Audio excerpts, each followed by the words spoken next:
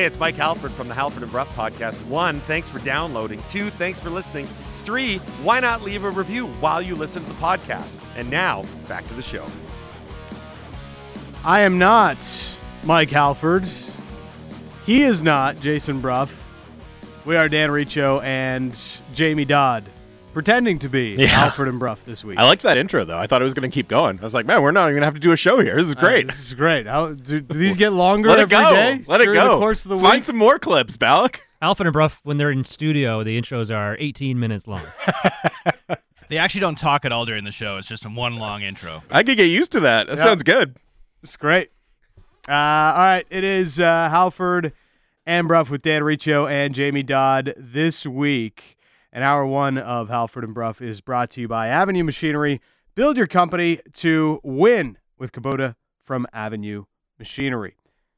And, of course, the show, the official sponsor, automotive sponsor of Halford and Bruff, is the Dilawri family of Acura dealers. Experience the Dilawri difference today. A lot in that intro. You heard a little bit from the Wild Blue Jays finish yesterday, which we'll get to.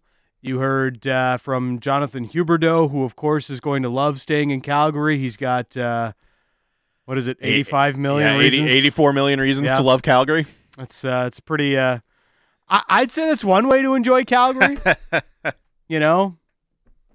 Cost of living is cheaper than, playing Goes a long way, yeah. in Vancouver or Toronto. So that's that 84 million is going to go a long way for Jonathan Huberdeau. And you know what? Most people, I guess, unless you're Johnny Gaudreau, if you get an $84 million contract put in front of you, it's not that hard a decision. Yeah. So you're going to Johnny Gaudreau it was, though. You're going to pay me how much? Okay. Sounds good. I'm in. And you know what? It was an interesting weekend in the city. I find at least for me, I've been here in Vancouver now for basically 5 years. My 5-year anniversary is coming up this September. Wow. And basically the life of the station. I watched a Canadiens game on the weekend. The Whitecaps and the Lions were also playing at BC Place this weekend. And almost for the first time in my 5 years living here, there was actually a little bit of buzz around those teams, and that's how we'll start with what happened. Hey, did you guys see the game last night? No. What happened? I missed all the action because I was... We know how busy your life can be. What happened? Missed it? You missed that? What happened? What happened over the weekend? Quite a bit, actually. Let's start with the Lions. Saturday, 46-14. Those who have listened to me in the 5 years that I've been here on Sportsnet 650, Jamie, would know I don't do much CFL talk. And I'm not going to hide here today and try to pretend like I've been watching a ton of Lions football or any kind of CFL in my entire lifetime, because I haven't. I'm not that guy. I'm not that guy, pal. And for the first time, certainly since I've moved to Vancouver, there felt like a buzz about the BC Lions after their win this weekend. It's felt that way since they started this season. And, obviously with the home opener and the crowd they got, that kicked things off right. The question was always going to be, what can they do to sustain that and to make sure that's not just a one-off and a feel-good story with a new owner to begin the season, but there's actual growth there and there's actual buy-in from fans here in Vancouver. And they're getting that. There was kind of an exclamation point on that on Saturday. And really, look, they're 6-1, so that's always going to help. But even beyond the record, the reason they're getting that buy-in is the quarterback, is Nathan Rourke, and what he's doing and also just what he represents for the league as a Canadian quarterback who's having an outstanding season. It's been a long time since we've seen that in the CFL. And, I just think if you are in the situation the Lions found themselves in going into this year, right, where you have the new owner and you have optimism because of that, but you're just desperate to rebuild your relevancy in this market, if you had to choose one on-field element to help you do it, a star Canadian quarterback is that thing, right? He is he's a story here in Vancouver. He's a story across the league right now. And I think as long as he keeps this level of performance up and the team keeps winning and they keep having nights like they did on Saturday where they get a blowout win over Edmonton, they're going to continue to start, building that relevancy back and getting fans excited as long as Nathan Rourke is doing what he's doing. If it was a nondescript Lions win, I would have very little reason to start the show today talking Lions. That's just the way the CFL has been lately. And that's just yes, ultimately we do decide what goes on to the show and what doesn't, but it's really you that decides because you're the ones that are texting into the show. You're the ones that want to know what's happening. And when the Lions are playing like this, when Rourke is playing like this and creating this kind of a buzz, then of course we're going to have to discuss a little bit of what's happening with this team. 650 on the Dunbar Lumber text line, 4614. So a couple of the outstanding numbers from the game on Saturday from Rourke. Throws for 477 yards. Not bad. Set 4 single-game records for a Canadian QB in the CFL. 1, those passing yards. 2, 91.9 completion rate, which is the third best in CFL history.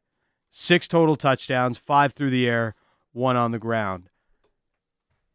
I'd say that's all pretty good. Well, and really, you look at what his numbers were at halftime. They could have been even more outrageous. They took their foot off the gas, understandably so, and no complaints here for them doing that. You got to keep everyone healthy and all that, but at halftime, it was already just completely absurd video game numbers for Rourke. No pressure, kid. But you're not only here to save the BC Lions. Nathan Rourke might be saving the CFL. You're here to be the face of the league. That's the thing. It's a story here in Vancouver. If you look at the markets where they are kind of more routinely invested in the CFL, right, on the prairies, Winnipeg, Saskatchewan, he's a story there too. He's a big story right now across this league. And yeah, as you said, no pressure, but for a league that has had its share of problems and controversy and all of that recently, it's not just the Lions that are going to benefit from having a star Canadian quarterback grabbing headlines. It's the entire league that stands to benefit too. Lions are 6-1. Winnipeg 9-0. Lions' only loss came to Winnipeg, who are top of the league. Rourke is right now the favorite for MOP, right? I think that's pretty obvious, and I've just felt. And I'm not the only one to talk about the CFL this way, but when it's a 9-team league, it can be hard to really get behind. And I get the whole Canadiana thing behind it, but how often are the stars of the league Canadian? None have been quarterbacks. The last star QB to play under center was Russ Jackson in 1969. And I'll tell you, I didn't know that before this weekend. I was going to say, how can you forget? Of course. Russ Jackson. I'm not a CFL historian.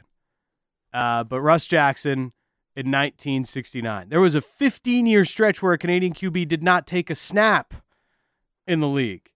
So, yeah, I do think it's a big deal, and it means a lot that he is Canadian, and it comes at a time where the CFL has been under a ton of turmoil, having to cancel a season in 2020 and everything that's gone on with the league in the last couple of years. It's interesting, too, because I don't get the sense that people expected this level of performance from Nathan Rourke, right? Obviously, He won the starting job, and there's reasons to be excited. Okay, hey, but I don't think anybody really saw this coming. It's not as if he was this kind of phenom quarterback prospect, and it was, oh my goodness, just wait until you see what this guy can do. I think this is unexpected to a certain degree. I think there were a lot of questions about, okay, going from Mike Riley, who's a accomplished, established CFL veteran, to a younger guy, Nathan Rourke. What's that going to do? How's that going to affect the team's performance? And I think those questions are reasonable, and he's just completely blown past any expectations that people had for him so far this year. I've been waiting a long time to wake up to Lions talk. Thanks. I have legitimate doubt if that's like sarcastic or. No, I'm getting good, but I think that's a real text. Okay. I don't think that's sarcastic. I don't mean to be rude about it, but that's legitimately how far the league has to go. And because look, the CFL, a lot of the younger generation looks at the league, 9 teams, whatever. Winning isn't necessarily the lone way to get people excited. I think you have to, because interest in the league is down overall, and the 9 teams diminishes the value of the league to some extent for newcomers to the CFL. At least that's the sense I've gotten in talking to people about it through the years. You have to do more than just win. And the Lions putting up big numbers, having the best quarterback in the league so far this season, having him be Canadian, that is going to get people excited. I feel the same way for a league I've covered for a long time and a sport I've wanted to see grow here in Canada with Major League Soccer. Guess what? There's a ton of people in Vancouver that were watching the Premier League over the weekend that couldn't give a rat's you-know-what about what happens in Major League Soccer. But if the team was actually good and was actually fun at BC Place, they'd be a little bit more interested in going to see a match. So yes, them winning on Friday and making a push for the playoffs, it's fun. In a vacuum, it might get people excited like it did last year with Vanni Sartini and the run that they went on. But in the grand scheme, is it keeping people there? Is it really building a diehard fan? No, it's not. You have to go the extra mile above winning to actually really build that fan base, a long-term fan base around the team. Well, and the thing with the Whitecaps is they have shot themselves in the foot with off-the-field issues a lot in recent years as well, and that's made it harder for fans to invest, especially when the product hasn't necessarily been there. And I hear what you're saying, that winning isn't the only thing, but for the Whitecaps, they also haven't done a lot of winning since they've been in MLS, right? Like they don't have a long history of success to really fall back on. And I think just consistency from year to year, not having the constant roster turnover, the turnover at manager, the turnover even up above that, just consistency from year to year, and with that winning, right? You don't want to be consistently bad. You want to be consistently competitive, consistently winning games, but that's the biggest thing that I want to see from the Whitecaps. And look, I was a Whitecap season ticket holder for a long time. I want to root for that team. They've made it very, very difficult to do so, and look, they're not just because of their on-field performance. No, and not just because of their on-field performance. Exactly. That's been the issue as well, right? They've made it difficult to do.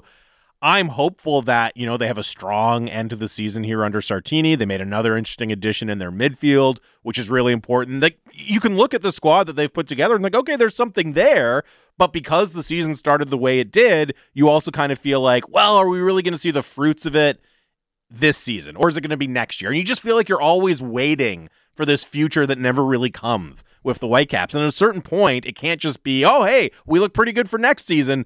You got to actually put a real season together. You got to give fans for months at a time a reason to be excited about your product. And they've just struggled so much to do that recently. Well, it's kind of like the Canadian Championship win that they had a week ago. And sure, it was fun. You beat TFC, you beat the Italians, and Vanni Sartini threw his shirt off and he got super excited. And there was a lot of people at BC Place, and the atmosphere felt like old times for the Whitecaps. But it can't be a one-off. It's an isolated game. It's an isolated moment. The Canadian Championship, most people don't even know what it means. It's like, okay, this is cool. Yeah, we won a trophy. Yeah, we want to beat Toronto. Let's go. And that's fun. Are any of those people really going to care when a CONCACAF Champions League game happens some random Tuesday or Wednesday next year? No, they're not. They're not. I'm smart enough to know that, and I've covered the league for a ton of years. I think when it comes to those teams and having to build something, you have to build something that people actually believe in. The Whitecaps, they've really got to build something that is sustainable. The turnover issue on the roster and at manager is a real one for that club. 2017, they had their first ever playoff home win. They beat San Jose. Then it was the debacle against Seattle. They go into that offseason and completely turn over the roster, even though they were going into the final year that they had Alphonso Davies on the team. It made zero sense. And they've just been a colossal disaster ever since. The Lions haven't had a pulse in this city for I don't know how many years until now. I just wonder, if there is one you are going to buy into right now, which one is it? The Lions or is it the Whitecaps? Right now, for this year, I think you have to be buying into the Lions, right? Because the Whitecaps are still a long shot to a certain degree to make the playoffs in MLS. And I know the win against Houston on Friday was huge, pulling it out, at the death there. Massive 3 points for them in the playoff race. So maybe a long shot is a little too strong, but, it's an uphill battle for them to make the playoffs. And then the thing is, okay, you make the playoffs, maybe you get a road one, you lose. How much is that actually going to move the needle for people here, right? That kind of, again, in isolation, standalone, away playoff game in MLS. I'm not sure how much that's really going to do. That you're probably not going to win. Yeah, exactly. The Lions have a chance to be successful this year, right now, right? Mm-hmm. As you said, they have the guy who's playing the best at the quarterback position in the league. They have, the second best record in the league right now, only behind the undefeated Winnipeg Blue Bombers. So they have reasons. It's not future looking with the Lions, right? Like it is with the Whitecaps. The Whitecaps, you can talk yourself into getting excited for next season. This year, right now, the Lions are doing that. I think that is giving people more of a reason to buy in with the Lions than they have for the Whitecaps at the moment. Currently, Whitecaps sitting 3 points out of a playoff spot.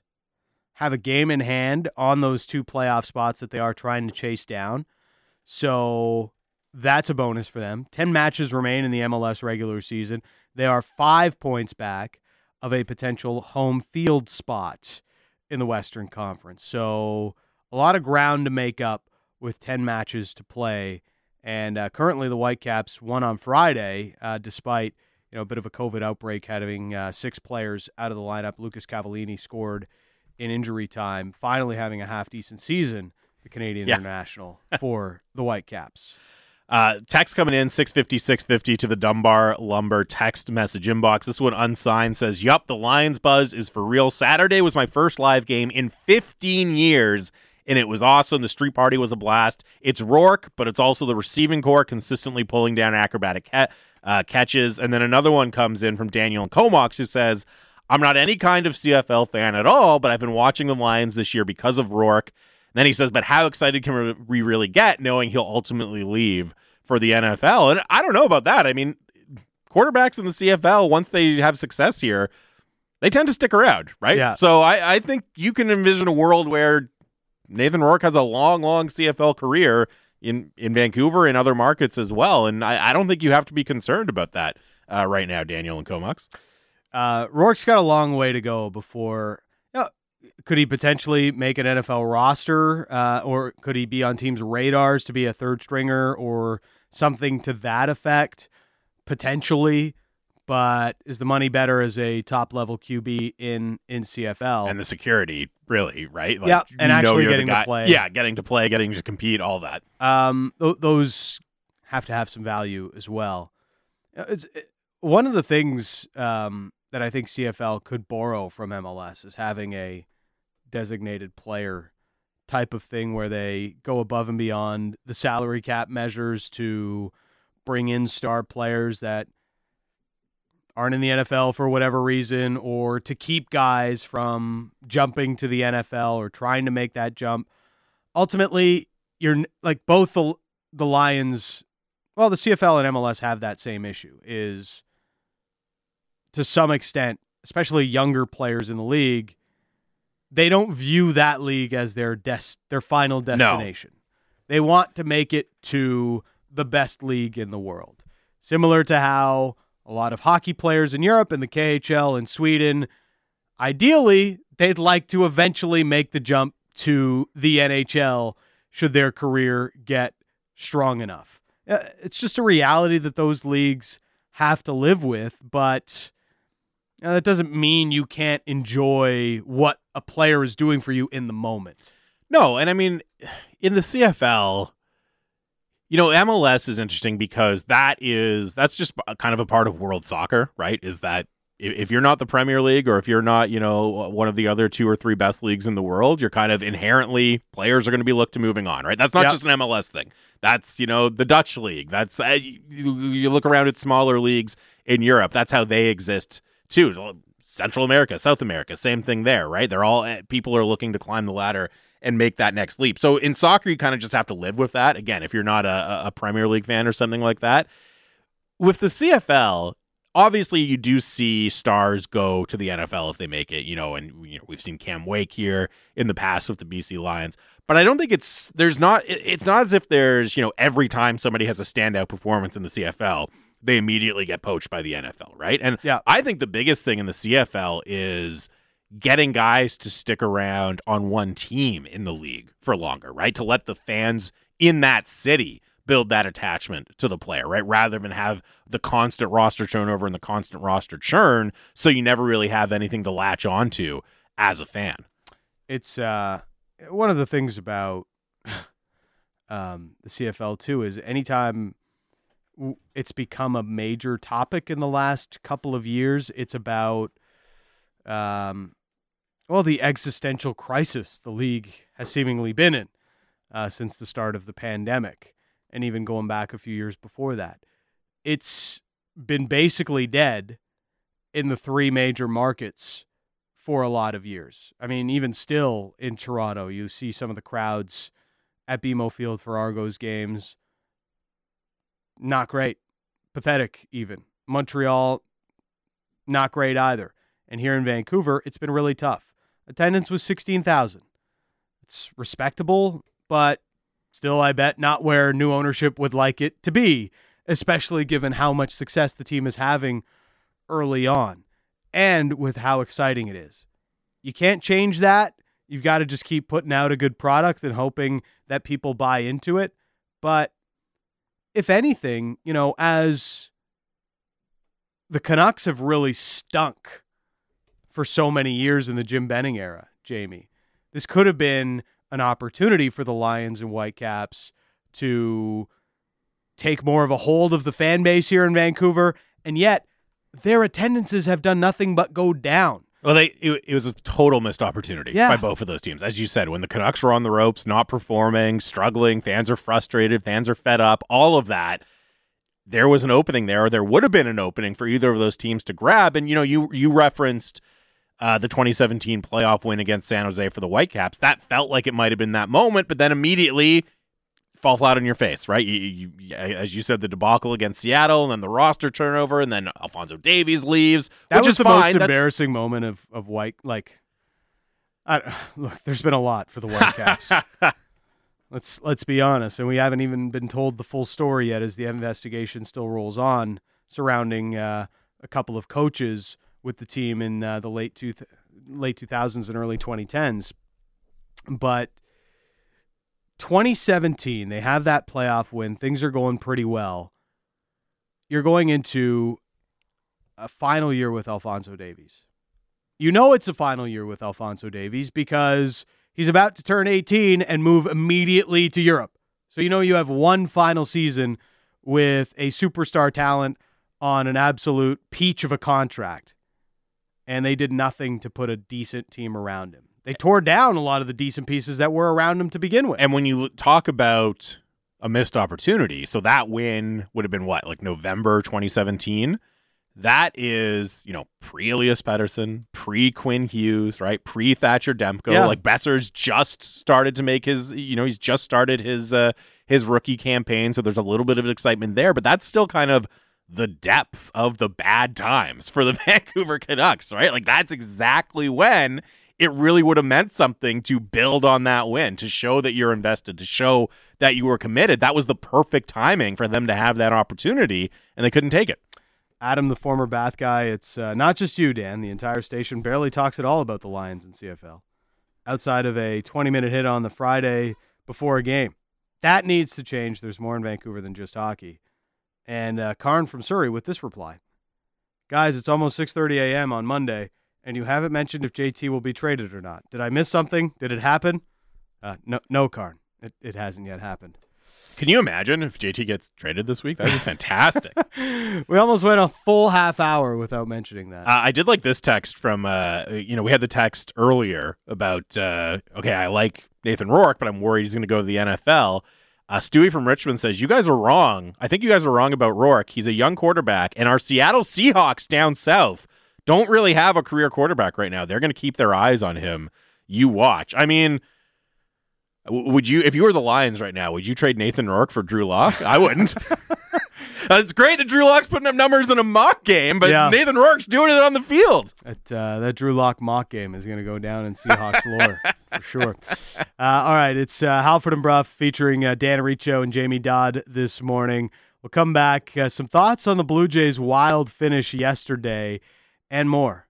It's Halford and Bruff in the morning on Sportsnet 650.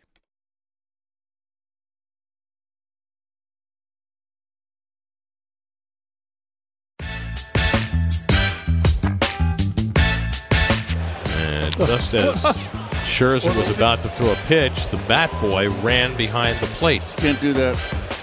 Oh, boy. The windup and the 2-2 pitch. Oh, no, sir. Wait a minute. The batter is calling for time. Looks like he's going and getting himself a new bat. And now there's a beach ball on the field. And the ball boys are discussing which one of them's gonna go get it. I never realized how boring this game is.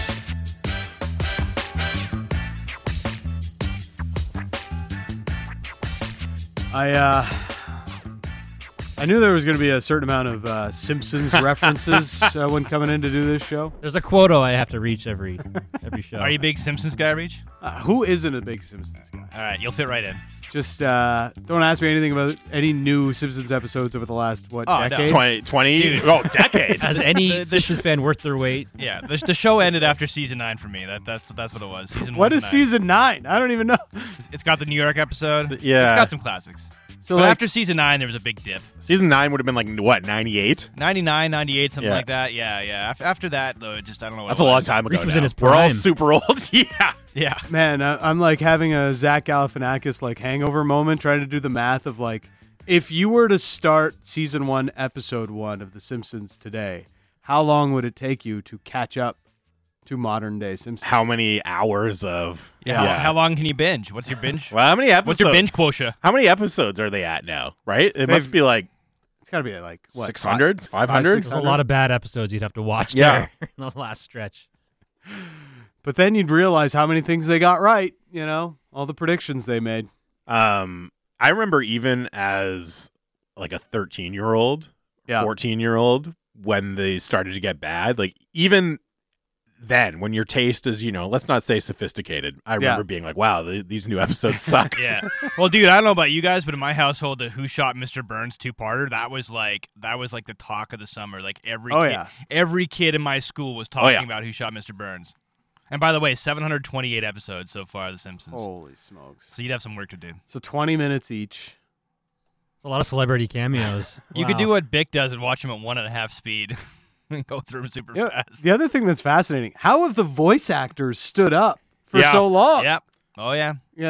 I mean, a few have passed on, but I mean, the core group is still doing their thing. It's what a impressive. dream gig. I'm making the dollar sign with my hand right now. What a dream gig. How do Bart and Lisa still sound like Bart and Lisa? Yeah, that's impressive. Voice acting professionals. A little bit of breaking news. We have some breaking news? Not massively surprising NHL breaking news. Is it deserving of the I think so. news? We need the breaking news sounder for this. Sportsnet 650 breaking news. It's August 8th, so we can fudge it a little bit. But the Boston Bruins making it official. Patrice Bergeron coming back on a 1-year deal, $2.5 million. So pretty reasonable. An additional $2.5 million in performance-based incentives for Patrice Bergeron. It's pretty good. Patrice Bergeron, I can't believe how good he still is. He's incredible. He's 37. He is a stud, an absolute stud still down the middle. And $2.5 million now, I don't know what the bonuses are exactly. Based on the fact that he is incredibly good, seems like a decent chance it'll hit them. But still, to get him on that deal, and I understand, obviously, career brew and all that. That's it's not bad for Boston. I mean, Halford and Bruff, it's Stan Riccio and Jamie Dodd. We're brought to you by this hour, Avenue Machinery. Build your company to win with Kubota from Avenue Machinery. So, Patrice Bergeron, in this age of analytics, it's like you would think maybe a 37-year-old player gets propped up by his reputation. Nope, not Bergeron. No. He is still one of the most dominant two-way players in the league. Won the Selke again, deservedly so, not because he was on his way out, but because he legitimately impacts the game that much at both ends of the rink. And, it kind of would have been sad to see him go a little bit, knowing that he's still playing at such a high level. Mm-hmm. And, all of that talk of, are the Bruins, with all the injuries, are they going to tank for Connor Bedard? No.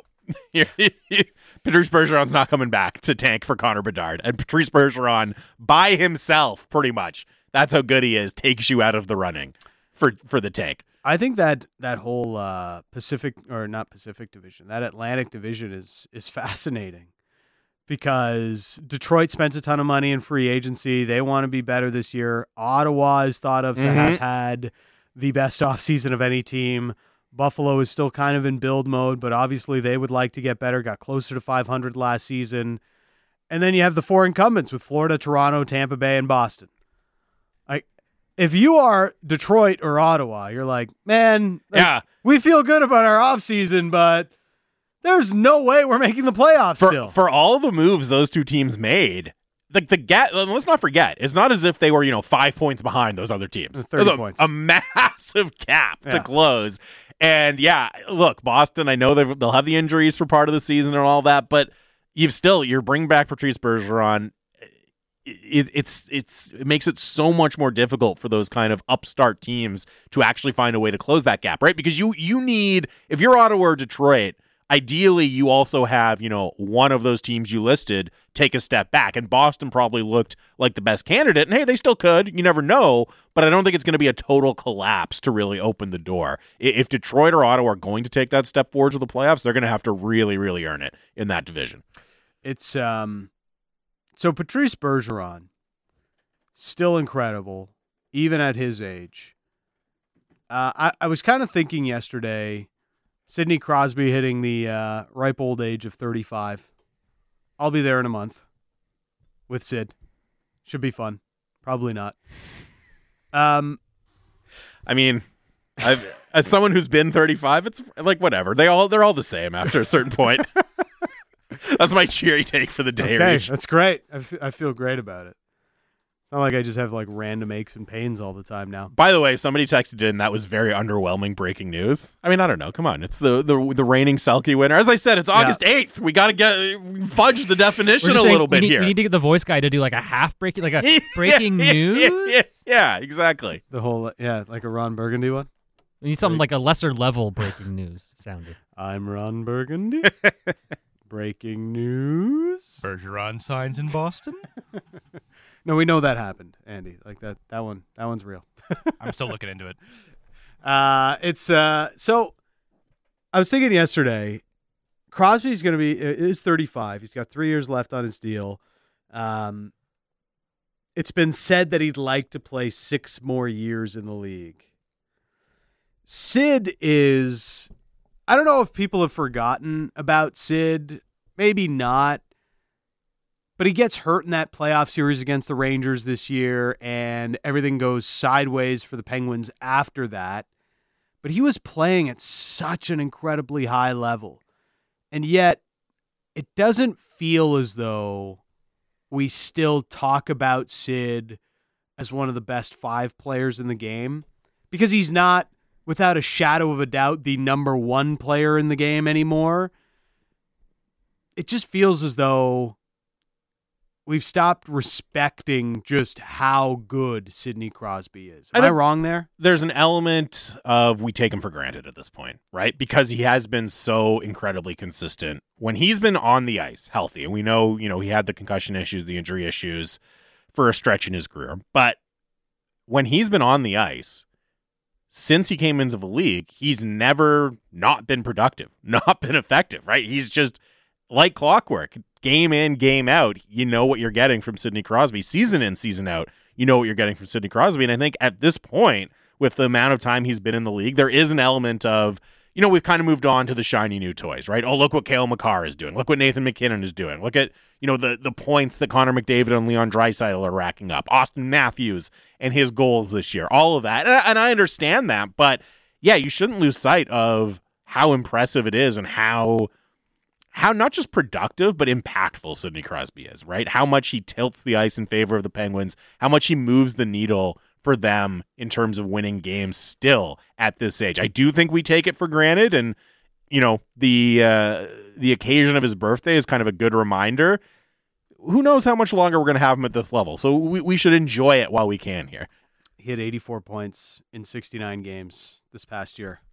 It's pretty good. Pretty good.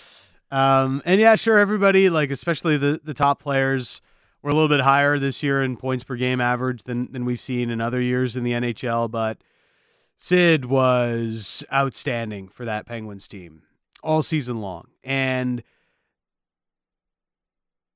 I try to think about his impact on the league as a whole, Jamie, and heck, he saved a franchise. So for one, that's more than most other guys have done in the league in their history. Never mind the 3 cups and the Olympic golds and all those things that he's added to his resume as well. He saved the Pittsburgh Penguins from death, from relocation, whatever you would like to say. Sidney Crosby did that. I kind of view him and Alex Ovechkin as hockey's version of Lionel Messi versus Cristiano Ronaldo. Maybe that's hyperbole, but I don't think it is. I mean, these are two of the greatest players the game has ever seen. And they played against each other a ton. The league built them up as these great stars fighting one another night in and night out. They had great playoff series against each other for many, many years. Washington took forever to get over the hump and beat the big bad Penguins and Sidney Crosby.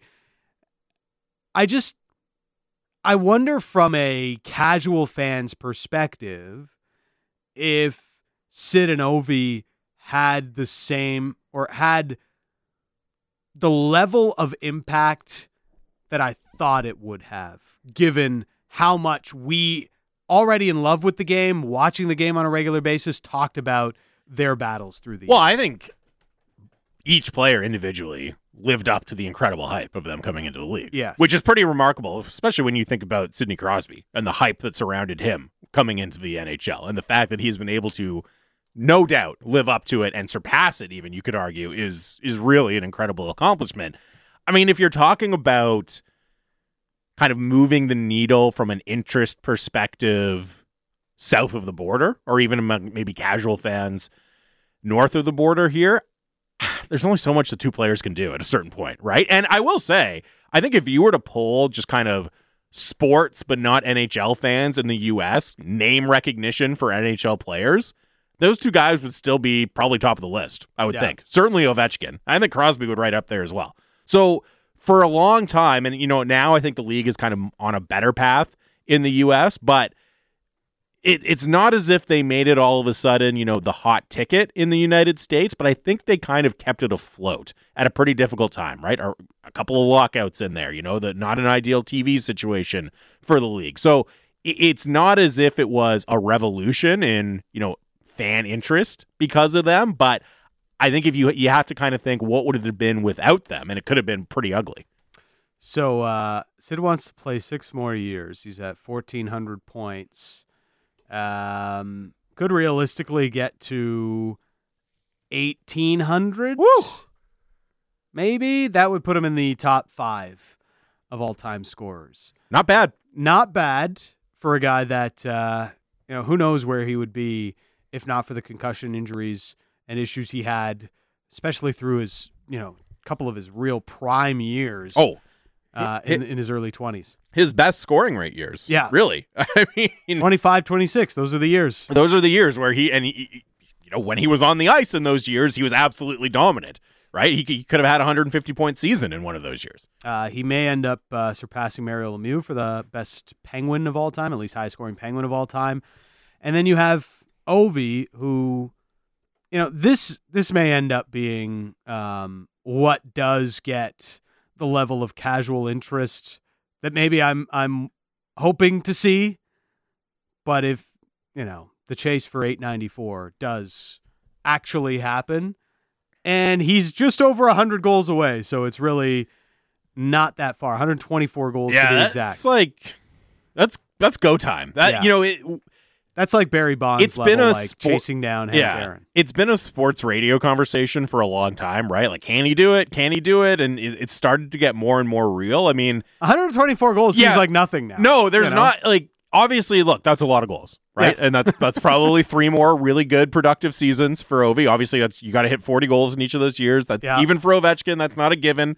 I understand that, but there's no kind of can he do it debate. Obviously he can, and I'm not guaranteeing that he's going to break it, but it's not this kind of abstract possibility anymore, right? He's in the chase. He's doing it. It is a real live possibility for Ovi to chase it down. If not for the lockouts, Ovi might already be there as well. COVID-shortened seasons, all of it. He's had some tough luck in there. This from Stewie. How does the reigning Selke winner only fetch $2.5 million? He got had. Well, when you only want to play for one team. Yeah, you've played your whole career there. You've made your money. You've won a cup. You're the guy, all of it. Yeah. I mean, even the incentives takes it to $5 million, well below his market value. The salary cap, man, it's doing wonders on player salaries right now. All right, so the Blue Jays get the win yesterday over the Minnesota Twins. Did you see how the game ended, Jamie? I sure did. Sure did. It's hard to miss. Yeah. Just like the entire Twitter sports world started talking about the finish. So extra innings, Jordan Romano blew the save for the Jays, and it goes into extras tied at 2. I have audio of it if you want to. All right, let's get to the audio. Whit Merrifield at third base, and the Blue Jays with a chance to go ahead of the Minnesota Twins. Thielbar, the lefty, deals. First pitch popped up, out to left. Beckham underneath it, steps forward to gain momentum. The catch is made. Merrifield's coming down the line. Beckham with the throw on the fly. The play at the plate, and he is out!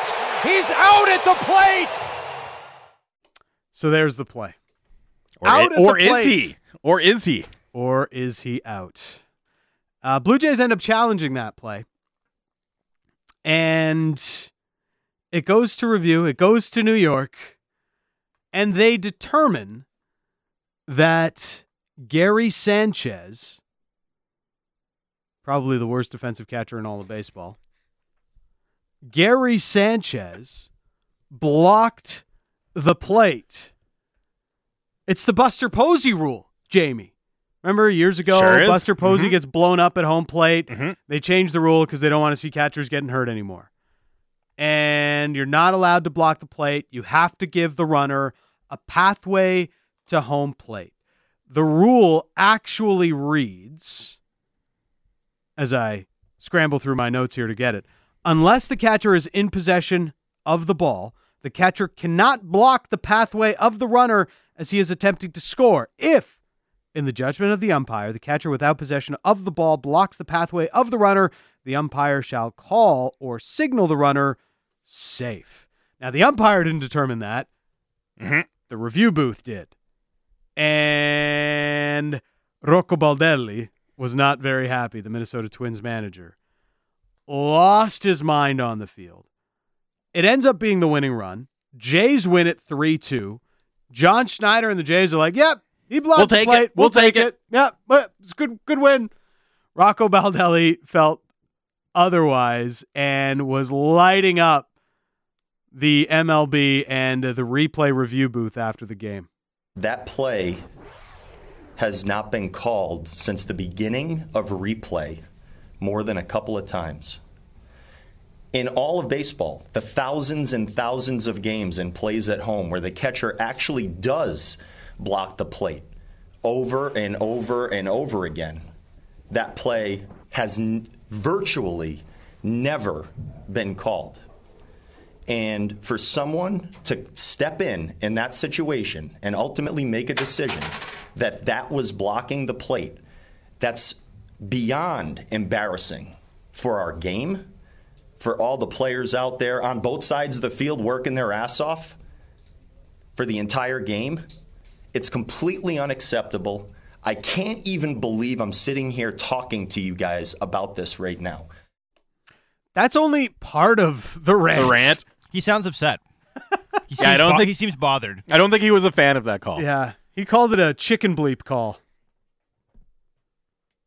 which is a great term to use, I would say. Like, not used often enough. Underused. Although, I will say, I don't really know that it applies perfectly to this situation. Like, are you calling the umps cowards? You know what I mean? Like, it's the wrong call, but they're not being cowardly about it. I don't know. It doesn't. Great word. Don't get me wrong. I'm not sure it applies here. So Whit Merrifield actually was pretty interesting. Was calculated in his slide, Laddie. Mm-hmm. Yeah, I was reading an article. They were talking to him post game, and he said earlier in the series he had noticed the way Sanchez was setting up at home. So he had scored on a previous fly ball. There wasn't a play at the plate, but he sort of made a mental note, said he's blocking the plate in a kind of a weird way before he even has the ball. So when he went in for this slide, he thought, you know what, I'm just going to slide directly into him and hope the umpires can make the correct call. And in this case, it looks like they did. If you're a Jays fan, you agree, but maybe not for the Twins fans out there. I think it's very much a in the gray call. You know, so depending on who you cheer for, you're probably cheering for the call that way. Yeah, and I mean, I guess caveat that I'm sitting here doing the show wearing my Blue Jays hat. But here's what I'll say. When you watch it, it's like, no, he's out. Of course he's out. Why on earth would they call it safe? Like, no, that's out. That's out. That's how it works. Yeah. You're out. When you read the rule, I do understand where they're coming from a little bit. The other interesting thing is, right, Baldelli's saying, oh, this call's never been made before. Very, very similar call actually happened same day in the Orioles game. I think it was Orioles and the Pirates. Anyways, that's neither here nor there. That sounds a very irrelevant game, though. Man. Orioles and Pirates? Classic rivalry. Baltimore Orioles and the Pittsburgh Pirates. Dozens of fans were upset by that call. Yes, exactly. I get it by the absolute letter of the rule. You can see what they were thinking, why they overturned it. It's just, it really seems like they are penalizing Sanchez for moving like a fraction of a second too early, which is just, how are you going to shut that off? How are you going to shut that instinct off? You know where you have to go when you get the ball. So of course, I've almost caught it. I'm going to start inching that way, which technically you're not allowed to do. It just seems it's such a fine margin to penalize Gary Sanchez. We're also in that era right now, actually, where the catchers that came up with the railroading of the catcher. He's used to being able to block the plate. So that we're still kind of in that transition period, too, for catchers. I would say, I as much as I'm happy to see the Blue Jays get a win and this very, very difficult season. I say difficult season even though they're in a playoff spot, but like every game feels like they're pulling teeth. And they get the win. They need the win, especially against a team that they could be fighting in the wild card for. But I agree 100% with Rocco Baldelli. No umpire in their right mind is making that call in real time. No, zero chance. Like, you have to slow that play down and watch it on slow motion to make yourself think that it is the right call, and by the rule, it should be called. It feels a little bit like an offside review in hockey, right? Where it's like, well, I guess I can see a little bit of the ice there, so okay, call it back, but... And that's why I think he's so pissed off about it, because in real time, in real life, you are not making that call, and it is a bang-bang play at the plate. It's really hard. The throw is so on point that it's hard to imagine Gary Sanchez have any other play other than standing right on the plate while he's making the play. He would have had to really contort his body to get out of the way, which when you look at the rule, is kind of what you're supposed to do. You're supposed to give them a lane to slide. I get that. It's just, again, in the bang situation, where, and as Balak said, he's come up in an era where he didn't have to do that. It's a tough one. He's either got to take a step forward, which then the ball might go over his head, or he's got to take a step back and be behind the plate to receive the ball. It doesn't make a ton of sense. But a fascinating conversation. We'll continue it into hour 2 of the program. It's Dan Riccio and Jamie Dodd pretending to be Halford and Brough this morning on Sportsnet 650.